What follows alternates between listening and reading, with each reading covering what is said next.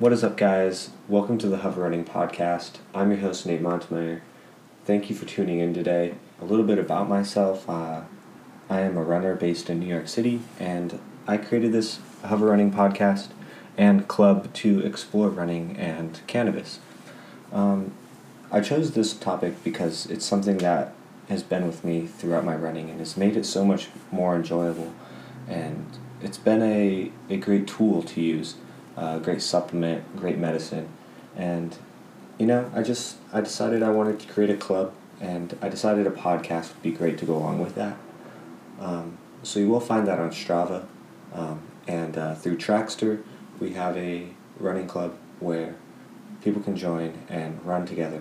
My goal is to have local meetups here in New York City, as I'd like to start here and reach out.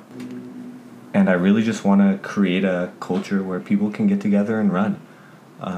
It's something that brings me much joy and makes my life much better. And I thought, why not create a community where we can all come together and do that? So first up on the talking points today, we have to talk about the runner's high. It's something that I've been wanting to talk about, and it just makes so much sense that once I started going in and studying about this, it confirmed the feelings that I had and my suspicions I had towards cannabis and exercise.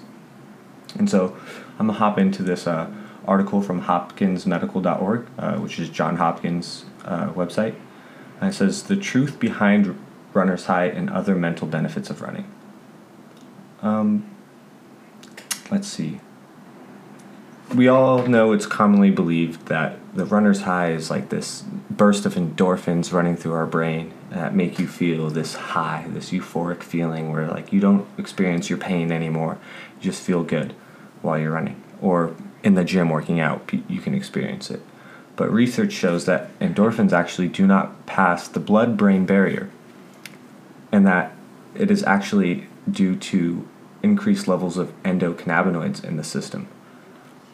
Unlike endorphins, endocannabinoids can move easily through the cellular barrier, penetrating the bloodstream of the brain. This is where the mood improvement, the decreased sense of pain, the less anxiety, the more relaxedness, just that euphoric feeling that everybody talks about. And it's actually shown to come from endocannabinoids, which our body has this whole endocannabinoid system that allows it to process this, and it has been linked that if you take an endocannabinoid such as CBD, CBG, THC, THCA, whatever it is, that you would actually allow yourself to reach that runner's high much easier, along with having the anti-inflammatory benefits of it, the elevated mood, and just that overall feeling of a runner's high that we've all grown to love and chase. I find myself chasing the runner's high a lot, and it's been a lot more enjoyable through this process. I kind of choose when and where I want to use it, and how I want to use it, how often I want to use it, which runs I want to use it on, all towards chasing that runner's high and that feeling, and doing it for as long as we can. I believe that it helps you stay healthier and stay pain-free and listen to your body. Many of us feel that it is needed to run, like you go for a run to clear your mind. But those mental benefits don't stop there. It is shown that it sparks growth of blood vessels to nourish the brain, and it can even produce new brain cells in certain locations through a process called neurogenesis, which may lead to an overall improvement in brain performance and prevent cognitive decline. Exercise has a dramatic antidepressive effect, and also they note here in the article, the hippocampus, the part of the brain with memory and learning, has been found to increase in volume in brains of regular exercisers.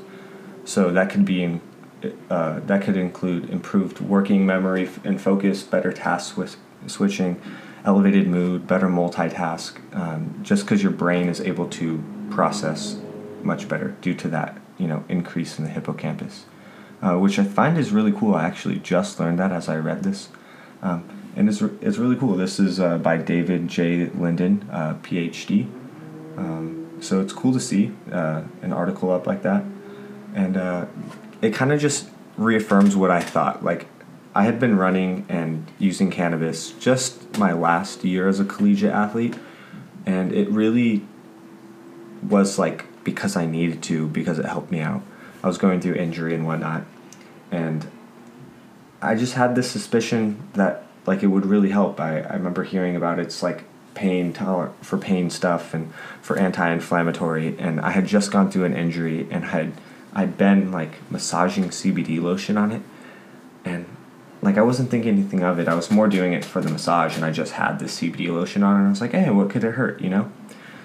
And so through that process, just as time went on, I was like, wait, is this making my knee feel better? Does this make me feel better? Like, I feel like the days when I skipped it, it was like significantly worse. And it just got me to thinking. And as time went on, over that summer, like, it was pretty much when I did smoke, and I started training and gearing up for running again from this injury. And I just realized, like, it just was better when I did it. Like, the knee pain wasn't there. I felt better. I felt smoother. I felt like I could run faster, like that I could push myself further, I mean. And I continued using it into that senior year. And I ran and smoked all of that senior year, and I finished the year with PRs in all my events. Came back to right back the shape that I was in, and battled through this injury and this recovery. And overall, I think it was all made possible with cannabis and my consistent training and the people and the support staff that I had. But I really do, at the end of the day, believe that I was able to push through and train harder because of the cannabis. And this is really just the start, because we're going to explore more avenues and more topics about cannabis and the effects that it plays.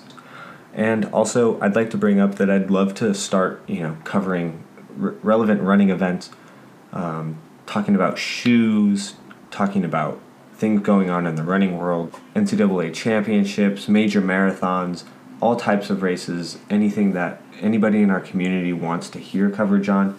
It would be a great thing to talk about. We have a Hover Running Instagram page, Strava page, and Trackster page. If you guys use any of those platforms, please feel free to shoot a follow. The podcast is available on Spotify, and I'm working on getting it on Apple Podcasts and Google Podcasts as well. And just since being in New York, I've reached out and I've started being parts of other running communities, going on Saturday long runs with a group. And it's just really been an inspiration to me to start this running club in this community, as doing these long runs actually have made me feel more like I'm on a team, and that's something I want to create for myself, and I wanted to create it in this way. Also, I have a race coming up, and I'm super excited for it. I'm going to run the Eugene Marathon the end of April 2023. I think Eugene's going to be huge. It finishes on the track there at beautiful Hayward Field, and in preparation for that, I also have a half marathon planned in February. I'm going to have some pacing duties there for a friend of mine. It's going to be a good time, and it's going to be a nice little sneak peek about 2 months prior, and just to get the legs going and get that race feel going again, because the last time I raced was last December, almost a year ago. So it'll be nice to get another race in and to just get out there. Also figure out what shoes I want to wear. And I plan on sharing my training through my personal running page, the Hover Running page, and just through this community. So please, guys, give us a follow on Strava, Trackster, Instagram, here on Spotify. Thanks for listening to this podcast. There's going to be more in the future very soon. We're going to try to get a schedule up. Your time has been greatly appreciated. And until next time, guys, peace.